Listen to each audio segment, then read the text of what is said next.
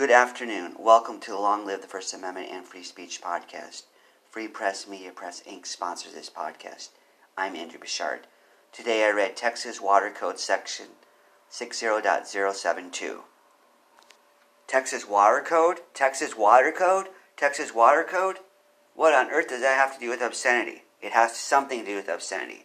We find obscenity in some of the most unusual places. As I was doing my research, I came across a document that ultimately was a dead end, in a sense, but it did reference the water code.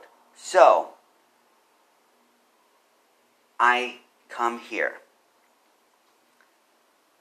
Section 60.072 pertains to what they call as, quote, specific powers of districts, end quote. They're talking about water districts. They have these water commissions that monitor and protect these water districts. And a lot of the things they do are the typical things. They want to prevent safety. They want to make sure everything is in order. Things that most people wouldn't object to.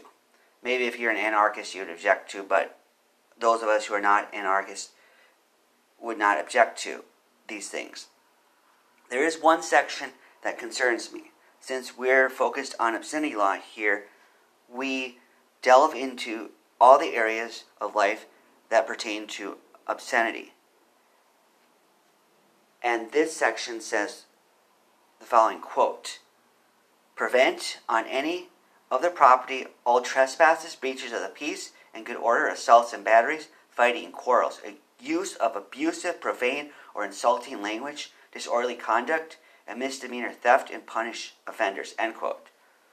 In that section, we do see a lot of stuff that doesn't pertain. We don't have objections to laws against assaults and batteries or even fighting. Quarrels, I'm not too sure. If it's just language, what's the big deal? What do people quarrel about in the docks anyways? Theft, that's understandable. We don't want theft. But what about abusive, profane, and insulting language?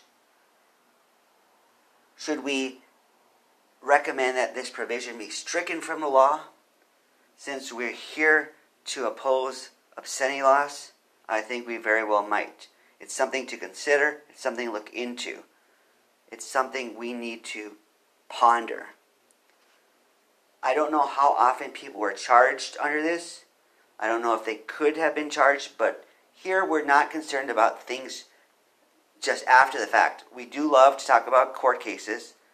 We also are concerned about what could potentially happen. We want to be prepared. That's why we look at these laws, so we can get prepared in case a situation arises. One day you or I might be in a dock or on a vessel, as they call it, and we might have shouted obscenity or displayed an obscene document. They don't say anything about the language having to be verbal or oral, but it could also mean the language is in a document, or even if we're doing a presentation. So let's get ready, friends. It may be a long shot, but this goes to show how pervasive obscenity laws are. So let's get ready. How will you advance the First Amendment, freedom of speech, and third parties today? Long live the First Amendment and free speech. Goodbye.